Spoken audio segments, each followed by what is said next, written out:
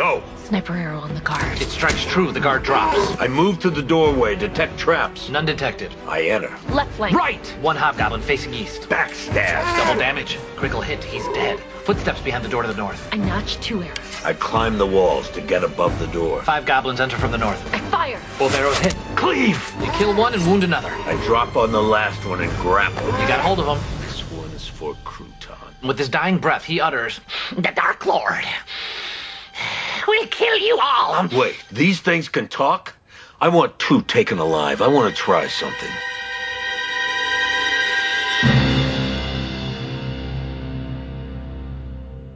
This is Siskoid hosting another episode of the Fire and Water Podcast Network presents Let's Roll, the show where we discuss various role-playing games with guests and fellow tabletop gamers. And in this episode, we go back to episode 2 where we discussed a little thing called Shift World, which we played with GURPS. That campaign started out in the Old West, but then migrated to GURPS Auto Duel. So I've invited the same 2 players to talk about that phase of the story with me, Daniel Pouet-Ouellette. Hello, tabletop fans. And Alexandre Bébert, or just Beb Hébert. Hi, Beb. Hi, everyone. So you may remember them as Ace and Willie J. Spade. They played brothers in the Old West. Very quick recap of what happened last time. Shift World was this game where it was possible that at some point, and it did happen, the characters would find themselves in another setting and then have both set of memories, basically. The world changed around them, but they were the only ones aware of the shift. Was that a good enough of a recap? Yeah. I mean, unless you want us to go into another 30-minute detail of what Shift World is, yes, that's a good recap. Yeah, so basically the idea was to use as much of my GURPS book collection as possible, and to do that, we just couldn't stay in the one setting for too long. So after a few sessions in the Old West, and we did mention last time that I felt that we could continue in the Old West almost indefinitely because there was such a good base in terms of the characters and the world that we created in this town called Paradise in Wyoming somewhere. But then, I mean, we had committed, or at least I think we had committed to doing this. And at some point, zap, your cowboys are galloping along and suddenly there's a shift and your characters suddenly find themselves from the 19th century Old West frontier to a 21st century post-apocalypse, basically. We were talking about this just before, and Bébert, you seem to think this was not announced prior. That's me being a clueless gamer, all right? Probably I was so into the Old West and so into the story that I totally forgot the whole concept. And that's just me because, I'm forgetting main parts of my life basically on a daily basis. What are we doing right now? It's a podcast, right? Yes. Okay. So you can take off your shirt if you like. It's but I had the feeling once it was done, that first shift was done, it was totally new to me. But probably I was just so much into it, it just was seamless. What do you think, Put? Were you aware? Well, if I'm remembering correctly, Let's Roll, the show where we ask the hard questions like, do you remember what you did 20 years ago? Right. If I remember correctly, we did know in advance that we were going to be doing shifts, but we did not know that the next shift would be Auto Duel. That I'm pretty sure. No, that's true. I would have kept that closer to the vest as to be a surprise. Yeah. And I think maybe I didn't really consider what the shift entailed until we actually sat down and did the character creation for the shift. Like, I remember putting a lot of investment and time into creating my character for Old West without really considering what that would mean for other settings. If this gambler of yours were to find himself in a fantasy world or in a gangster world or gangster world would seem pretty obvious, or, in feudal Japan or whatever it was, you weren't planning for that.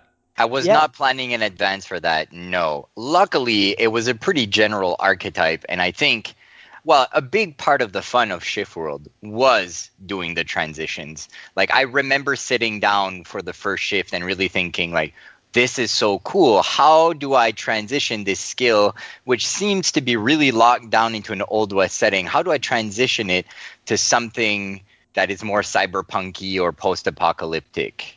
For me, it was very innovative. as a way of playing. And like Put said, it's just we weren't prepared to prepare our characters for that kind of situation because we were so molded into the whole way of thinking up a character. It was very cool, actually, switching for a old miner to a mechanic. I'll give you guys credit, of course, because as I often say, we're all improv players, and most of the time the players are creating characters that they will enjoy playing, and it's not about the stats. And so I can totally believe that Put was not going at it thinking, okay, well, this is going to be this, and this can become that, and you're not planning for the future, an unknown future. You're going to react to whatever the future is. It's going to be improv, basically, rather than a planned out min-maxing, and you've heard these terms about role-playing, like players who are very interested in statistics and mathematics and how to gear a character to have the maximum power, down the line. Very few are my players that were ever like that. And certainly neither of you two. It's funny because in my real life, I'm super into maths and stats. Like I'll play with Excel almost every day. But when it comes to tabletop gaming, I almost don't care for them at all. Yeah, and the feeling we had, around the table was very organic. It was natural. It was, conversational more than, rolling the dice and thinking about stats. So the mindset was actually perfect for that kind of gaming. Yes, I wouldn't have played this with just anyone. I think the players that I wound up using had a certain personality, But there are mechanics to this, I did create some mechanics for the shift because I wanted it to have a sort of a psychological effect. So when there is a shift, suddenly 2 lives become 1. Or the life you were living, the memories you had, and then the setting changes, but it is as if it had always been that setting. And everybody else, the NPCs, all react that way. They all think they've had this auto-dual life instead of that Old West life, as if it had always been normal, and they don't remember 2 timelines. For you guys, you do remember 2 timelines. So what does this mean? And I don't have, I wish I had notes on this. I don't actually have notes on how to handle a shift, but based on the few little notations that I have, basically it was a roll against IQ. There are only 4 stats in GURPS, so IQ is the one. And you rolled against IQ, you had penalties and bonuses based on how many tech levels have been shifted, have been changed. The future is harder for a brain to take if it comes from the past. Do you understand your new universe immediately? And if you're not speaking the same language, if the technology has a big differential, like your first shift, I gave you also a penalty because it was the first time it ever happened. You're not prepared for it. So all these bonuses and minuses make up a number, and you roll against IQ as modified. And then if you fail, well, then your character for a certain time remembers it has not shifted, basically. I'm a cowboy, but I'm seeing a motorcycle and I don't know how to interpret that. It can create panic, and it has happened over the course of the campaign. You have failed some of the rolls. I think even for this shift, I don't remember what happened to my character, but I remember Johnny crashed his motorcycle because of the shift, right? Right. He was on a horse. It turns into a motorcycle. He crashed it into a tree. So, in other words, it was not a smooth shift for that character, Johnny being the 3rd player who is not here with us, Etienne, who played that character, the older brother. So that was the way to say, well, there is some sort of psychic feedback to this. And that was basically it in terms of rules. And I don't have a little crib sheet. I don't have a table that tells you exactly what to do. Probably I sort of improvise it based on the situation each time. When you're doing it, you remember basically what you want to do with it. 20 years later, I really couldn't tell you. But still, it was very efficient because, as Johnny just ramped up this motorcycle, you remember how lethal the game could be because it was with the guns, and now we just shift. And what if everybody had just scrapped the roll and just went to the ditch and probably hurt themselves? It would have been very, very difficult just to get back from that. Yeah, GURPS' lethality just always keeps creeping up on us somehow, doesn't it? Yeah, it keeps the game fun, right? Yeah, I remember it was a stress. Every shift change when we suddenly remembered, oh, we got to roll to see if our mind actually catches up. I remember it was always a stressful, fun, exciting time. It's like that quantum leap moment. Oh boy. Right. It is like Quantum Leap. Yeah. For me as a game master, that's like a freebie. There's like a freebie session because then we would go through all, this happens. Then I guess we got to meet to just change the character sheet so much. We'll talk about that process in the next section. But we do have to do that work and change the things that don't make sense anymore, adjust the character for the new setting. So that's going to take some time. So in terms of sessions, I've just banked another session. And then you guys are just rediscovering the world. So what happened to Paradise in this setting? How is Paradise different? How are all your NPCs different? And that's going to take some time as well, where you're just improvising, re-meeting different people, recontextualizing things because you have the memories. So when somebody asks, whatever that poker game, what was it instead? Well, instead it was an auto duel. And you can talk about memories that we didn't play through, but that happened anyway. So just reliving those memories can also take up time. So you've banked another session. So in terms of just organizing play, you can spend time rediscovering a world, re-exploring a world, even through the memories of the characters. So that's useful to me in terms of how much planning you have to do with these things.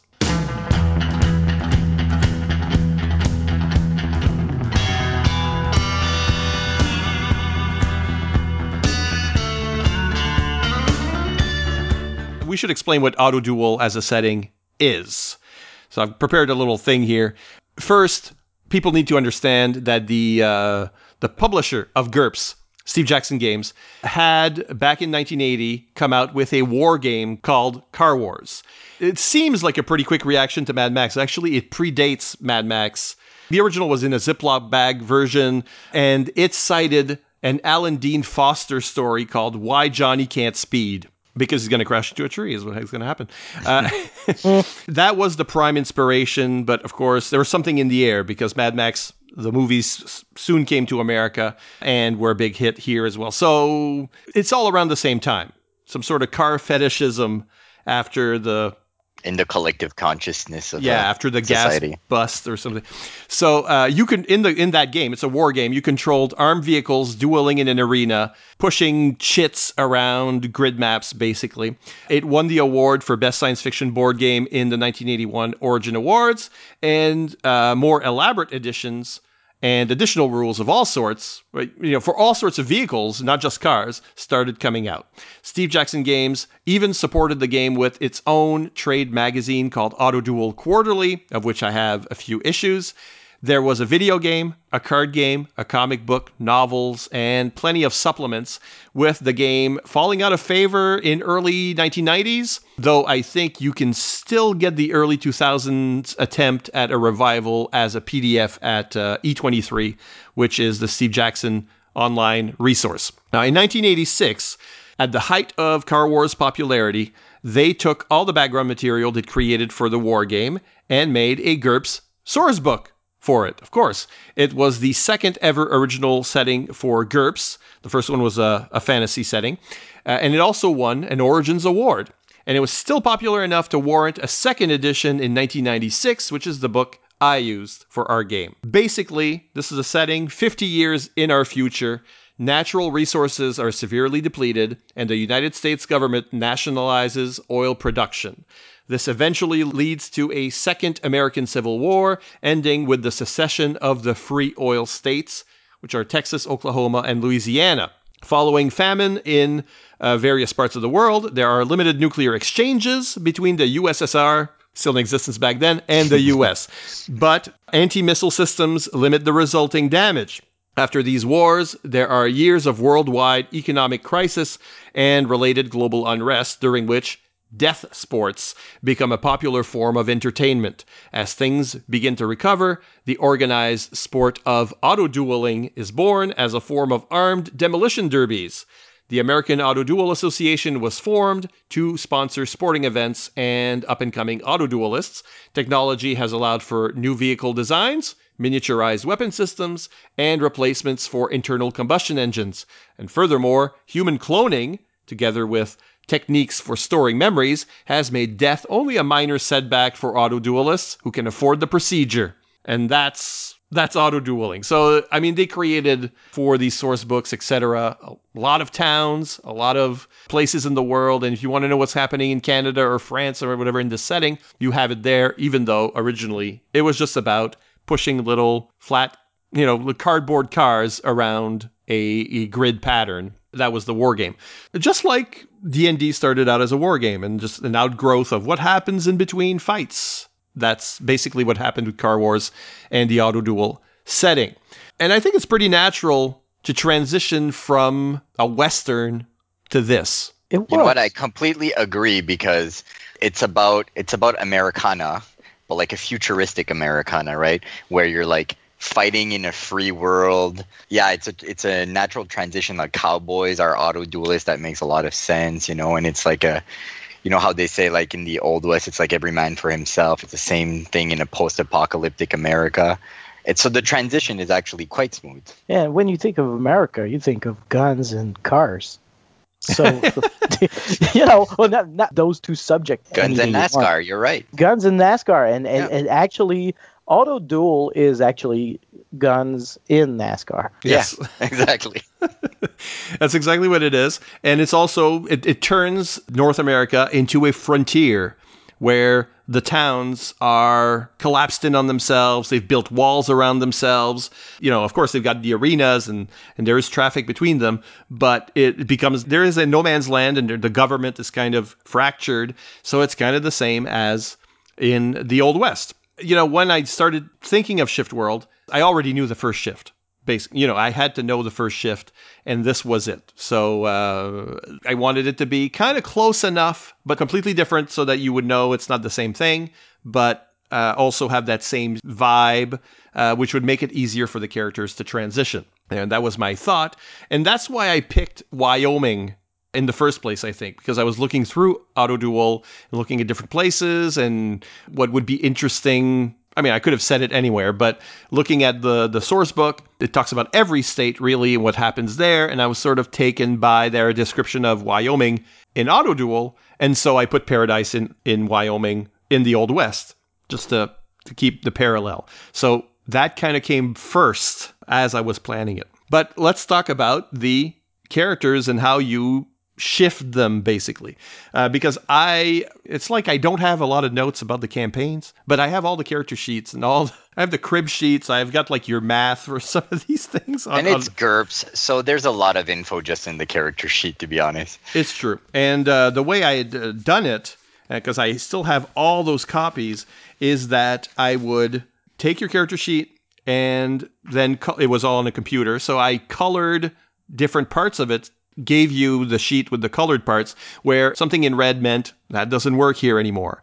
And something in blue or green or whatever might mean, I suggest kind of modifying it, but you don't have to. And then you had to go from there. So if we look at, let's look at Willie J here, because it's the first one I've got. That character who was a miner, a prospector, was going to be turned into a mechanic for cars, which kept your, how do we say this, your more practical engineering kind of ability front and center. And so there's not a lot of red stuff on your sheet, but basically, you might have, must brush his horse once a week was one of your quirks. Yeah. Well, that was changed, obviously. Well, yeah, and the transition for that was easy to do. It must have been. Being a mechanic, the way to go was very obvious.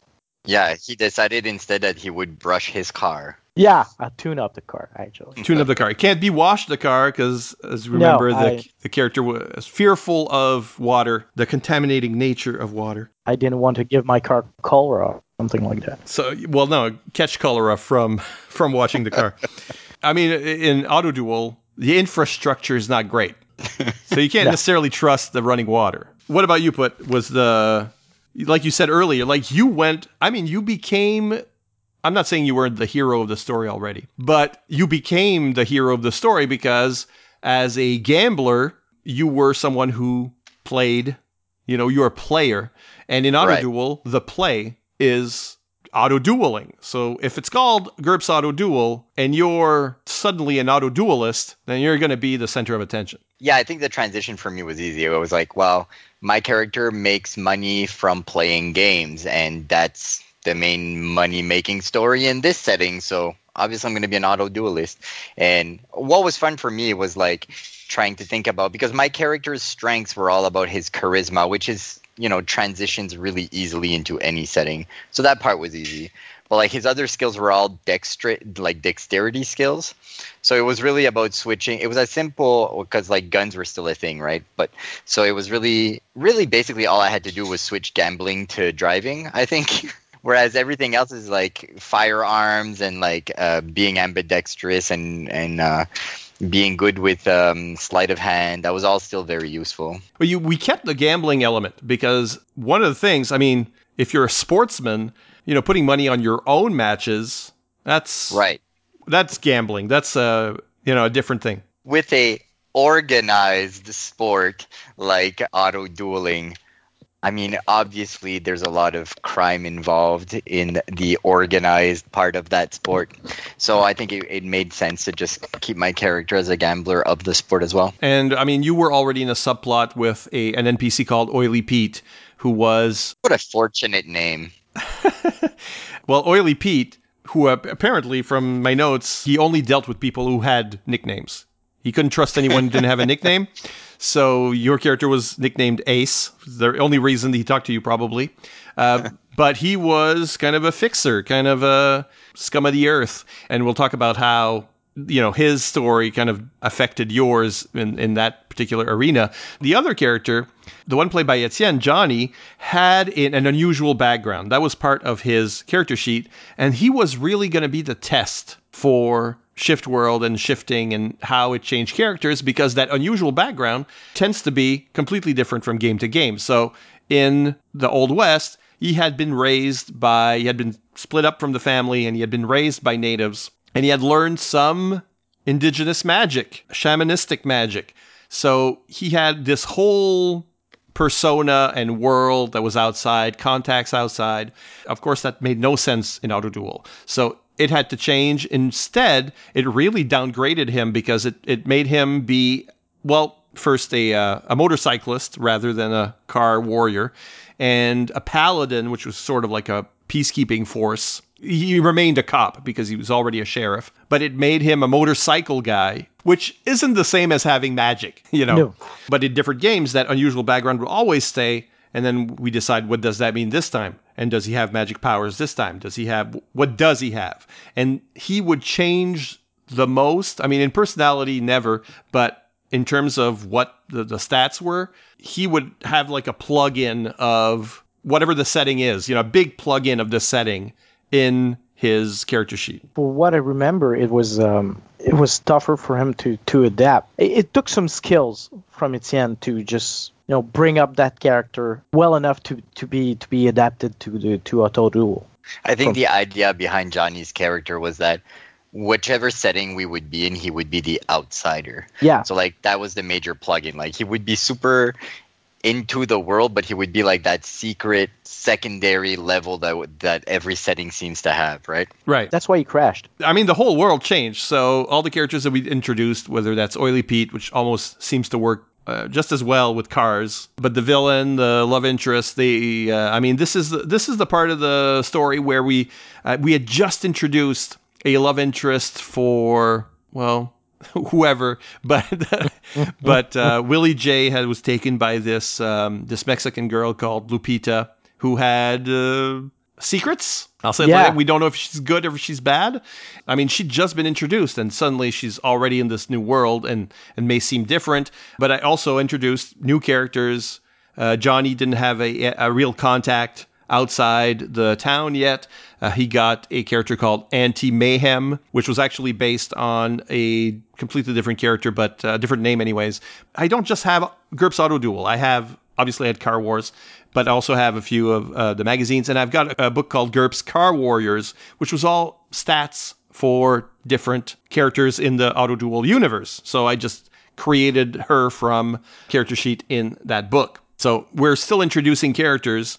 And obviously they had a life before that we don't know about in the other shift. The other thing that changed quite a lot, and I like your opinion on this because for me, I think it's the one that aged the most badly. And it's the soundtrack. We talked about this last time. Everybody had a theme. There was themes for action and chasing and whatever else we needed. But the soundtrack completely changed from the Old West to this setting. Well, completely change? I don't know.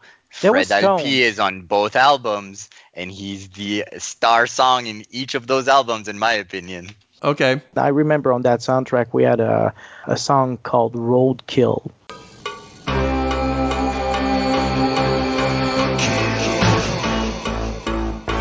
And that one did not age well, in my opinion. No, but still, it had some tones, some country western tones in it, and it was for the transition. It was perfect to me. I remember that song quite well. It fits right. It fits.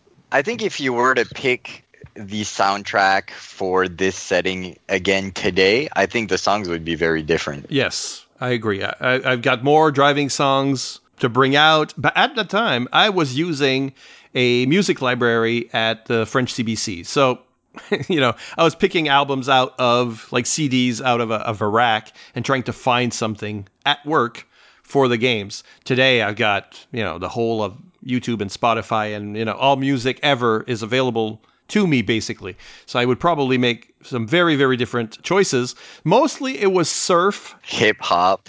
From Training Day. Yeah, the Training Day soundtrack. It's probably the stuff that I would change. I would probably streamline it a little bit. But the idea was to have the music that sounded a little more violent, but also the cruising tunes, the surfy music that we hear in like Pulp Fiction and that kind of. Which fits perfectly with Wyoming. Yes, not really. But but exactly. See, so it wasn't quite exact. So on that album that I gave you there were the first two shifts were on the same disc, and that's the weaker part, I think, of that record. Yeah, although I do have fond memories of like the Days of Thunder song in there. I think that one still sounds kind of cool. Thunderbox? Yeah, Thunderbox. Yeah, by Apollo Smile. Do it. That one might have been ahead of its time, like lead female singer. It was good chick rock. Yeah, exactly. Yeah. And I don't know was I a genius? Because, no, but I know I'm going to do a soundtrack. And I purposefully introduce a love interest who is a singer. And so she's always going to be there, either alone or with a band. And I know originally I'm just it's Tombstone. It's the Dana Delaney character in Tombstone who comes to town. I know that's my inspiration. But then it turns out that it gets me an extra song on every album, on every soundtrack. I get to put some sort of a female voice in there, and she's got her own song that I think that was kind of part of why Ace was falling in love with her, is because she was musical, and it's like looking at her on stage, and she's iconic. And like in this reality, she's got the electric guitar, and it's a completely different performance. But I don't know. It sort of worked out well. I don't think I did it on purpose. Yeah, he's into her because she's so cool. And there was a train of thoughts. I remember you were using the band WD-40, for both shifts, I believe, for Willie J. So that also... And people are not going to know what we're talking about at all, because a lot of this music is Canadian or even from Quebec or French. Fred LP. Fred LP is like the Johnny Cash of France. Yes, and not even that. I mean, he's more indie than that. So I realize people don't know, but on the website at fireandwaterpodcast.com, I'm going to put not only the character sheets and whatever other materials I care to put down there in the image gallery, but also a link to a YouTube playlist where the songs that we use will be there. So expand your horizons. Yeah, culture. We say 5 minutes after we said this music has aged so bad. No, but still, it's not that the music's aged badly. I think it's more of now I would make different choices. Like, I feel my musical canon was too narrow, like 20 years ago, to do this justice. Like, today, Auto Duel would sound so much cooler. Yeah, but it's a stamp of what the time was and where we were in our lives. At that time, alternative rock music in Quebec was something. Yes. It was all over, actually. It didn't last long because it was not that good, but still. No, I think it was that good. I think I think there was like that indie music in Quebec and France at the time was some of the most interesting music that I was listening to at the time. Of course, I'm kind of biased because I was producing a national show at the CBC that featured that music every week. But I really, was Mike, also on the radio, and I was, directly influenced by what you were doing at the time, because the audience was quite the same. I don't think, Mike, that your musical knowledge was too narrow. I think the culture around post-apocalyptic settings has evolved in and of itself since the past 20, 30 years. I think the reason why you would pick different music today is because everybody would pick different music today for that setting. Of course. I think the culture for that setting has evolved. I think it's Yeah. more synth wavy maybe now, cyberpunky maybe. I don't know. Let's call it the Spotify effect. Stop forgiving me. Okay, so what do you remember of the story and setting? Actually, like, how we mentioned last time that we could probably do Old West for a long time? I kind of feel that way about Auto Duel too. I thought it was a lot of fun.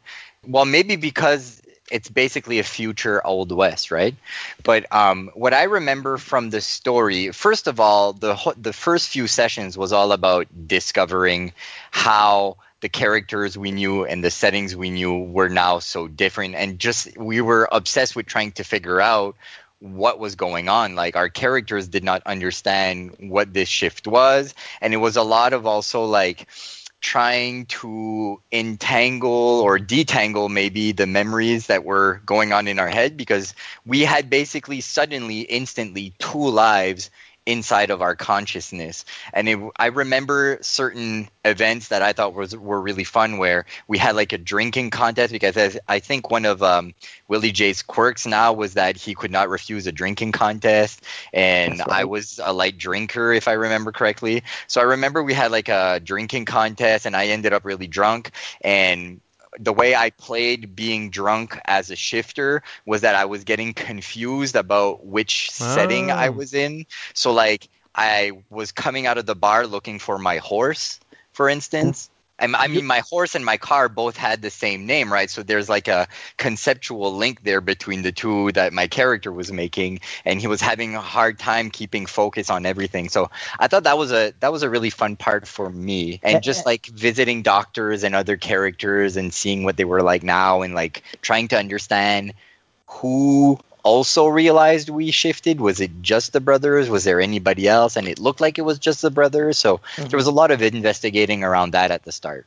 And you had to drink because you remember that your name was still Virgil. Always a source of misery. Yeah.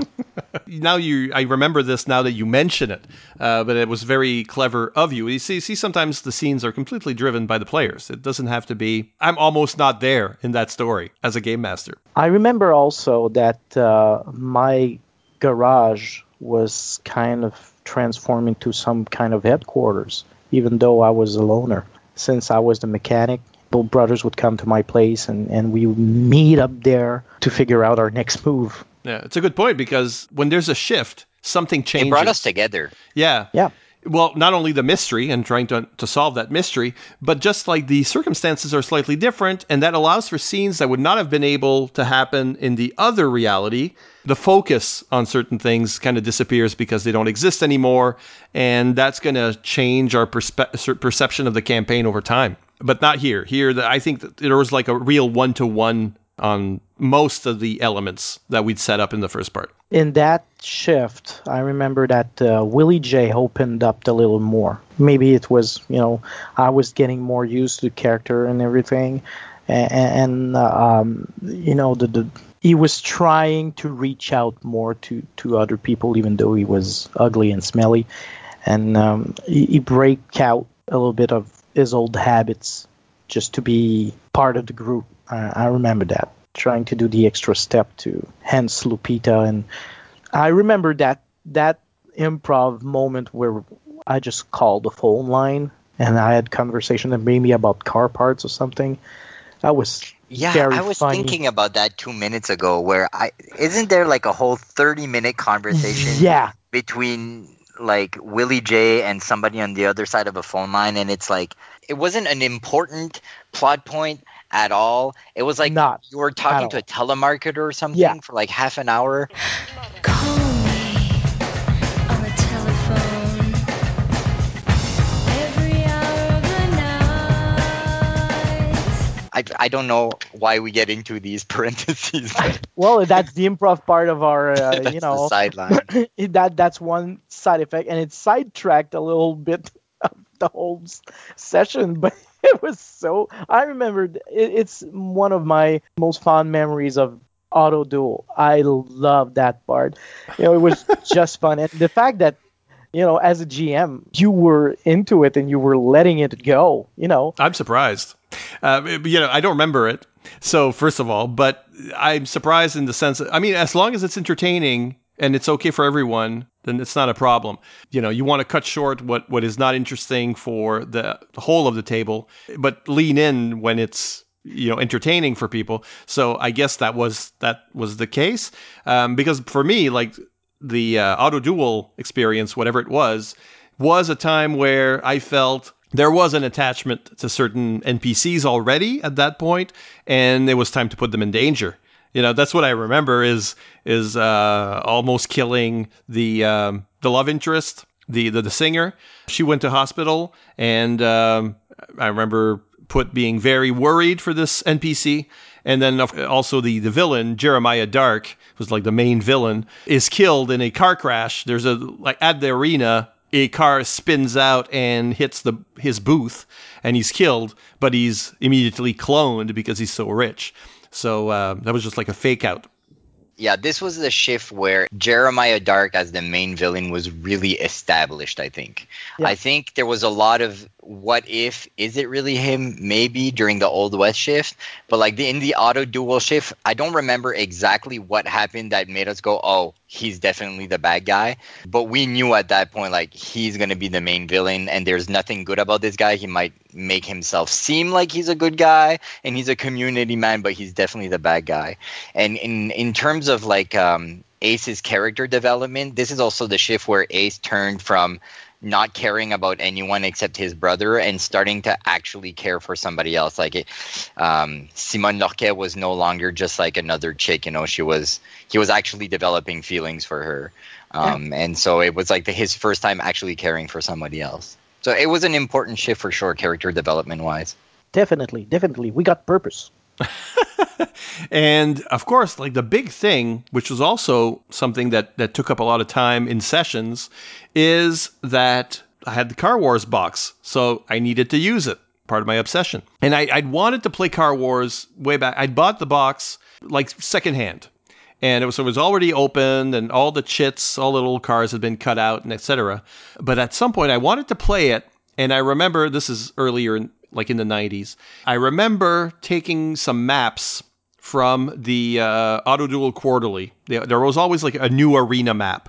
Some of them we didn't get to use at all. Like there's one with the volcano in the middle, but I don't think we used that one. Then I used graph paper, and I blew those up. I wanted them not to work with the chits, but work with Hot Wheels. And I started buying some Hot Wheel cars, Matchbox and Hot Wheels, randomly, just to have like a few little cars like that. And so I made it to scale with Hot Wheels, which meant the maps are huge. No table was ever big enough. No. So you had to play on the floor. So I didn't play at that time. It's just one of those things where you're really excited about a game or something, and you're making all these plans, and then you actually don't know anyone who wants to play with you. So porting that in was probably, Auto Duel was probably of interest because, I can finally pull out those maps. So those maps were already many years old, the ones that I'd made. And so we grabbed some of the Hot Wheels, and I'm sure we played with actual little cars, didn't we? I'm not sure. My memory was paper cutouts, actually. Yeah. If so, the arenas were way too big. Maybe that was the thing. Maybe the arenas were gigantic. But I remember, cutouts of paper maps and cars, but no actual toys. Okay. I'm not 100% sure. That's just like my memory I have. It's easy for me also. Yeah. I think you're right the cars were tiny inside those arenas. It made like the arenas were much bigger than they would have been as planned in the magazines. Or the idea is just that you're gonna anyway be driving and sliding, and there were rules for all of this stuff. Where did you have line of sight? Because each round in a Car Wars duel is like a split second, basically. So in within 1 second, you're driving and you're shooting and whatever you have line of sight with and all the weapons as you've got. And I remember we did, I think Lupita was probably an auto duelist as well. Yeah, she was. Yeah. And so we created like these different guys. And as far as the story goes, Oily Pete came in to kind of fix the fight. You had like a Marcellus Wallace moment. Mm-hmm. That's pride. Trying to make you take a fall, basically, was part of it, which really created a lot of enmity between you and that character. Right, because I think Ace at that moment, like before that scene happened where he was asked to take a fall, I think Ace had already hyped himself out to the idea that this would be his chance maybe to impress Simone Lorquet because he knew she would be at the race. Yeah. And so I think he built up the idea that he would win this to show off to her. And then Oily Pete shows up and tells him to take the fall, and he just doesn't want to. And it was out of vanity also. Yeah, I think without Simone Lorquet, maybe he might have done it because he didn't really care about anything and he was all about gambling and making money anyways. Yeah, but Virgil was a show-off also. Yes. So he wanted to win. I think you mean Ace, but yes. Do you think there's value? I mean, I'm going to talk about this in the advice column at the end of the show, but do you think there's value in suddenly break out a different game and like take a break from the role-playing? Well, there's still the role-playing all throughout, right? We were just weaving in and out of the role-playing element of it, but to break out a different game with different rules, you think this has value around the table? I remember it was some kind of exciting moment because it was totally different. It was not, a fighting scene that we usually see in tabletop role-playing. It was an event. Being that in our situation, I believe it's totally something that will bring out fun and change out of the ordinary. Well, I'm somebody who absolutely loves board games, so yes, if we're taking out a new game or a board game or something during an RPG, I am going to have a lot of fun. But also what I think is interesting is the idea that since you're playing this board game in the context of playing a different character, is that going to change the way you're going to play the board game? Because I feel like maybe it does. I think like if I'm playing as Daniel, I'm not necessarily going to use the same strategy or same moves as if I'm driving the car as Ace. I think he's going to be more careless with his strategy. And I have to agree with that. And also, it's just fun to take out like some miniatures and stuff that might be representations of something that you're just imagining in your mind for a few sessions before that. I think you see that now a lot with a lot of live play tabletop RPG shows where they'll suddenly do a battle with miniatures. Like they don't do theater of their mind as much anymore, especially on the TV shows where they do tabletop. So yeah, I think it's just natural for us to want to see little physical representations of stuff we're actually doing. It's fun. Well, in this case, the setting actually came from the war game first, so it felt right to actually bring in that element. And I wonder if just fighting with GURPS rules, or car dueling with just GURPS rules, would have been as satisfying. I mean, it would have worked. There's really no problem. But this made it a little more, physics, simulation, because the Car Wars rules have all this stuff where the tires actually do shear and there's a lot going on, and you've got stats, like we've got stats here, I'll put them on the site, but we got stats for every vehicle that we're using. It's not just you've got how much armor plating is it all around it. Yeah. And in the war game, that's really important. In an RPG fight, we might just fudge a lot of it. So it just got it down to some very technical elements that were true to the setting, I think, because the setting wants to be very techy. The setting wants to be Metal Gear. It's kind of... You say that, and in my mind, back in the day, and it's still true to me today, I was a huge Knight Rider fan. Oh. All right. and having a car with gadgets on just can So it wasn't spoil. because of Hasselhoff, it was the car? Okay. It's always because of the car. Okay. Hasselhoff, he's fine, but yeah, but the car itself, with all this equipment, and I had 6 wheels on mine, which was very badass, very cyberpunk. I think also another thing that is good about bringing out a war game or a board game inside of a role playing, especially if you're playing with players who are more about the storyline, the narrative, and don't really care about the rolling part or the rules part of tabletop RPGs. Like if you're playing a lot in Theater of the Mind and fudging a lot of the stuff for the role playing part, bringing out a board game and saying, okay, this is a different game, there are actual rules we have to follow, kind of forces the players to use a different frame of mind as well, and actually approach the game with like, oh, okay, now we're going to do the rules thing. Now we're playing a game. Because I've had players who have indulged so much in Theater of the Mind that they then become a little uncontrolled, where even when roles are imposed and there should be a little more structure, suddenly they go way off, and you're thinking, well, that's entertaining, but also, we're not sitting around a campfire with you telling the story. There's got to be a little more structure here, or else it's kind of chaos. And this sort of resets maybe that impulse. Yeah, I think it was the perfect setup actually to balance things. We as players were very, improv driven, putting that element and having it have an influence on where the story goes, but still playing a game within the game was just outright balancing everything and making sure we would stay on focus, because while we were doing that duel, we were focused on the duel. Even though there's stuff happening outside. Yeah.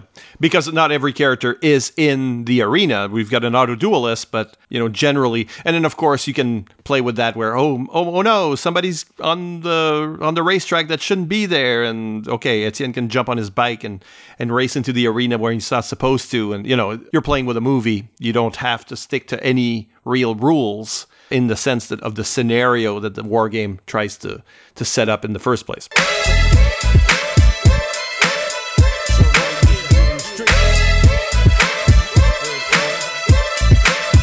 This is the second chapter of our Shift World story. This is more or less what we remember of it, and we'll come back to it in due time.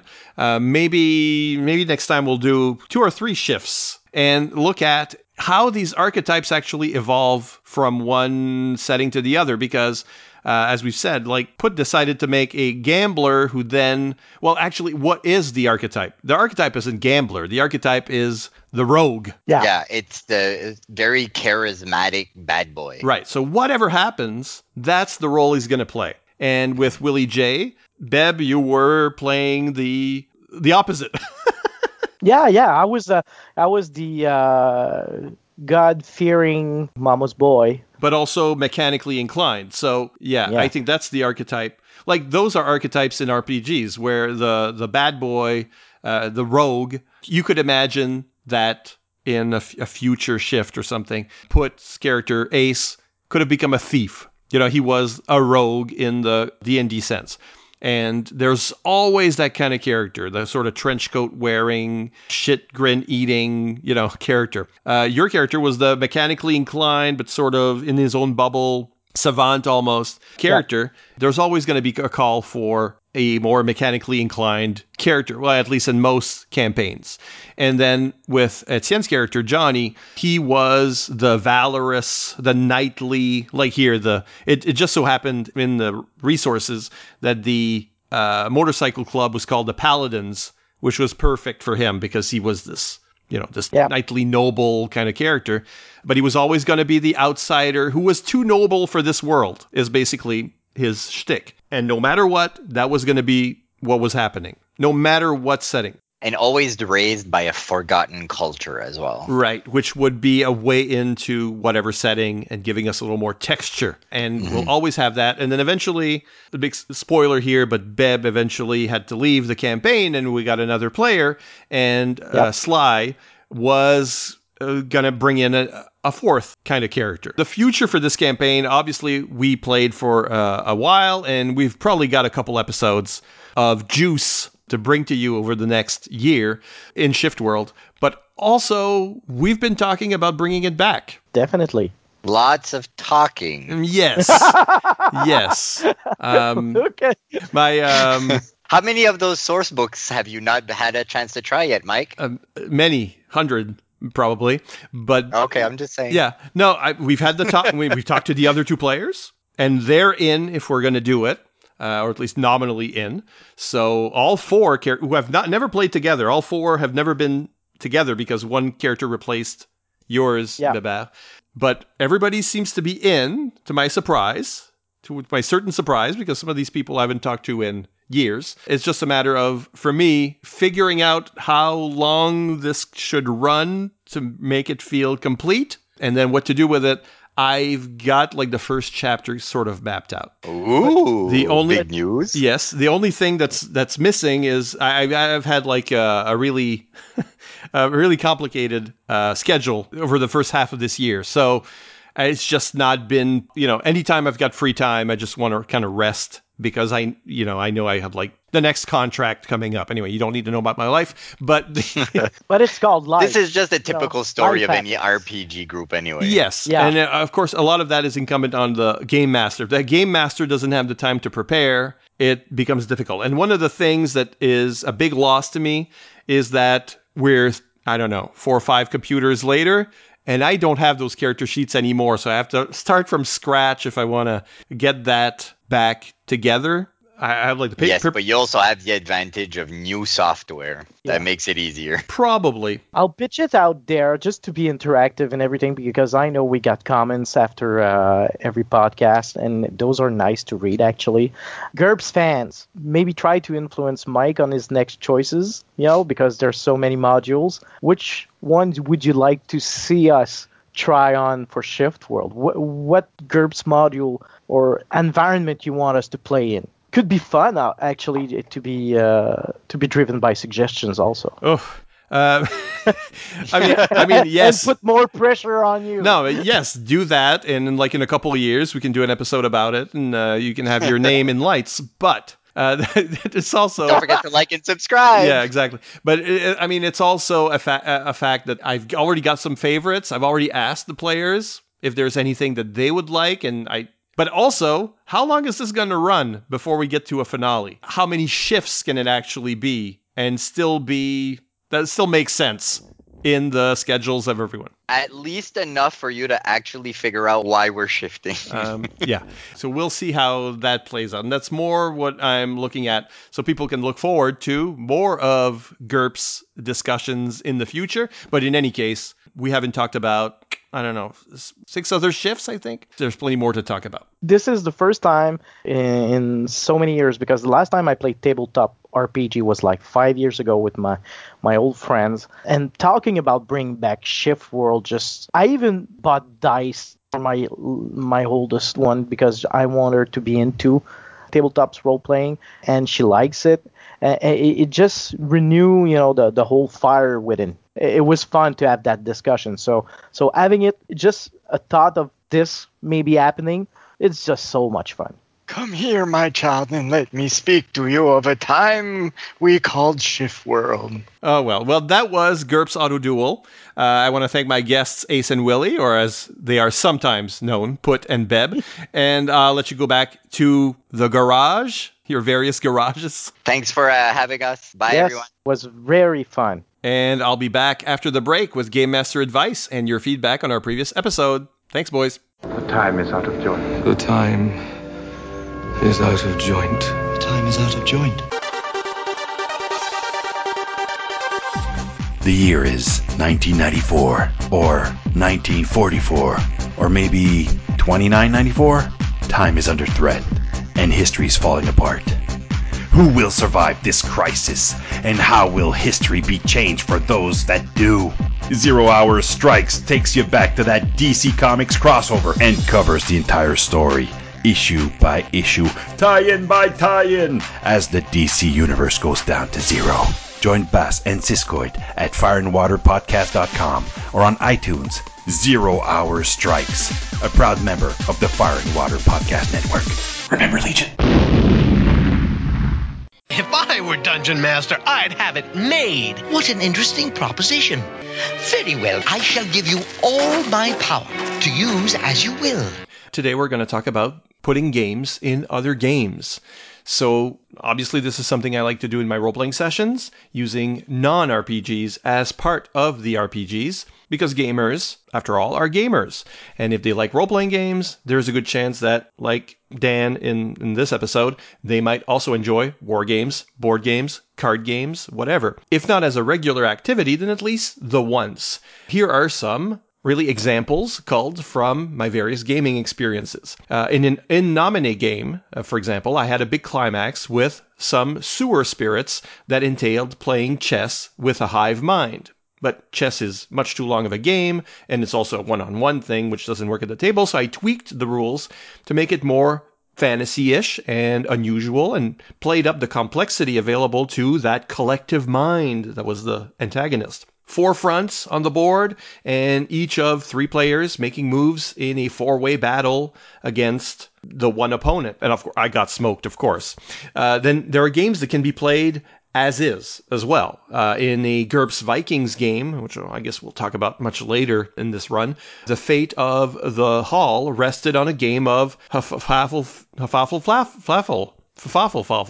I can't pronounce it, but King Board, I think is the English name. It's an old Viking game akin to checkers, and again, while it could have been done with IQ rolls or whatever, it's much more satisfying to present the game and its rules and let the players find the best strategy to win. Despite having learned the game beforehand, again, I got smoked. War games can also be inserted into certain RPGs. I'm not one to use miniatures very often, but sometimes it may be useful to really visualize a battle, maybe on the big climax, or if there are a lot of forces involved. In my GURPS Auto Duel game, as we just spoke, throw up the arena map, open up my beat-up secondhand Car Wars box set, and go for it. Now, I'm sure a Supers game could run its battles with hero clicks. That's another good example, though you'd need to have custom clicks of your characters or just stand-ins, some kind of conversion chart so that it would work for your own characters, as they say. Working in the RPG's mechanics can be as simple as allowing a player to cheat in a particular game because they've got a certain ability, but then that doesn't exist in the war game or the board game, but you can just fill it in.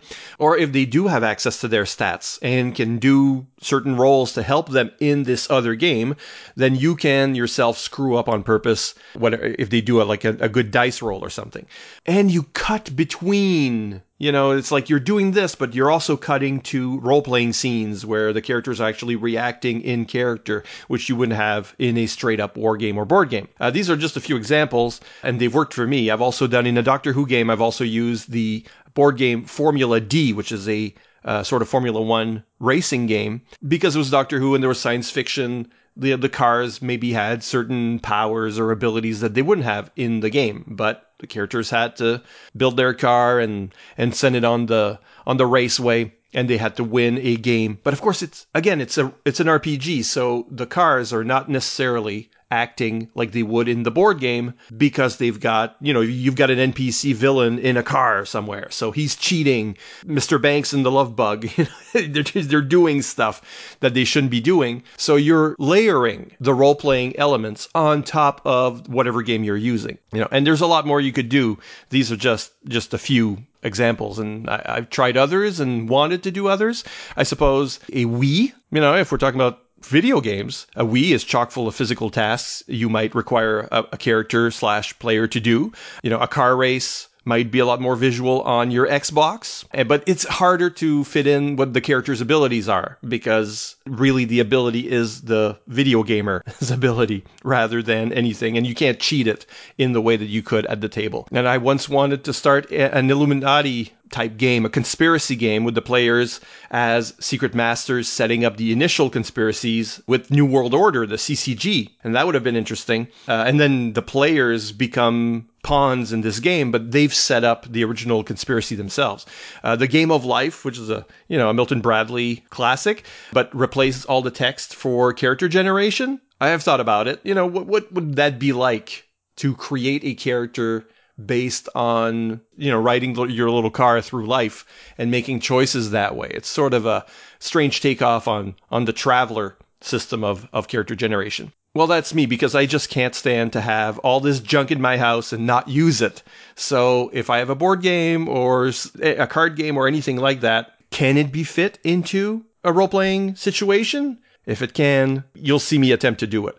And this is one of the challenges, I got to say, about the COVID environment, or even now that we're playing more online with people that are far away from us, because everybody's set up that way anyways. There's a theatricality to just dumping a box on the table and saying, bam, we're playing this now. And people go, ooh, and it's very visual. So you can't do that as easily online. And that's something that I, as a game master, have to resolve in terms of my style and what I like to bring to the table. And now comments from our previous episode, which was about the superhero comedy game Superpowers. With my guest was one of the designers, Steve Ellis. So there was some traction on Twitter this time. Some of the other designers chimed in. So Ryan Dunleavy said, "This is so cool. I love that they use the character sheets." I mean, I don't know how else I would have. If you play a game, you're going to use the sheets. He says, "Superpowers is an RPG I helped bring to life along with all these other fine folks and some other pals more than 20 years ago. And people still play it." Carsonating Sidekick said, "I ran a one-shot of this late last year, and it was a hoot. Good stuff." And also designer Fred Van Lente said, "This is our legacy." I think his legacy is a lot bigger than that, but I'm glad that's part of it. Now, on the Fire and Water Podcast Network website, we have Brian Linton saying, "Nice. I would certainly be interested in a fun, low-commitment Mystery Men style game like this. Listening to the two of you describe Superpowers, I thought The Tick would be another superhero property that would translate well into this game." That's very true. "In particular, I'm thinking of being able to make a PC like my favorite character from the animated series, Sewer Urchin. I also enjoyed your advice for starting GMs. I know the mistake I made introducing my daughter to D&D a few months ago is that I didn't choose a simple one-shot adventure for our first session. Also, something I'd recommend when looking for an RPG system to play is that some games offer a stripped-down basic rule set that you can get for free or real cheap, which you can use to try out the game. If you like the system, you can buy the full game and add complexity as you and your group like." That's very true. And, usually I'll be flipping through GURPS Lite rather than the actual big GURPS book, for my purposes. Daniel Ouellette, who was just on this show, says, "Sounds like our group of players would get along very well with Steve's. We love the same aspects of RPGs." And Bang Dana says, "Lots of fun, Siskoid. It was great to hear from Steve and the fun you guys had with this funny RPG. I've really been enjoying your tips for starting GMs and DMs. I've really taken to heart on trying to involve my players more. Once again, they're my kids, when doing certain actions. Sure, they still just want to swing an axe, but I get them to describe it a bit more and try to yes and them, so it creates a little story with each action. Now they want to run up, jump on the table, pirouette, and then cleave an enemy's skull. I've never been more proud as a parent. Also, your tip of if you don't know a rule quickly, make it up and move along is a fantastic one. The players having fun is the most important part of the game. The rules are just there to help you have fun. I know firsthand what it's like to start poring over the player's handbook to see my players start getting bored because they just want the action, action, action. There's no specific rule about trying to befriend wolves attacking you so you can have them as pets and then attack the goblins? Maybe it's in the skills section." And this is an actual quote from one of his games. He says, "Thanks again for an entertaining show. I can't wait to see what game is up next. Keep up the great work." Well, you've seen what's up next. What's up next from this point is actually a game I've never played. So check back in a couple months. If I may say, the Fire and Water Podcast Network has a Patreon page at patreon.com/FWPodcasts. If you like this content, want more like it, think about leaving a one-time or monthly donation. Let me also remind you that you too can leave comments at fireandwaterpodcast.com, on the Fire and Water Facebook page, or on Twitter, where we are FW Podcasts. So, until the next episode, Let's roll.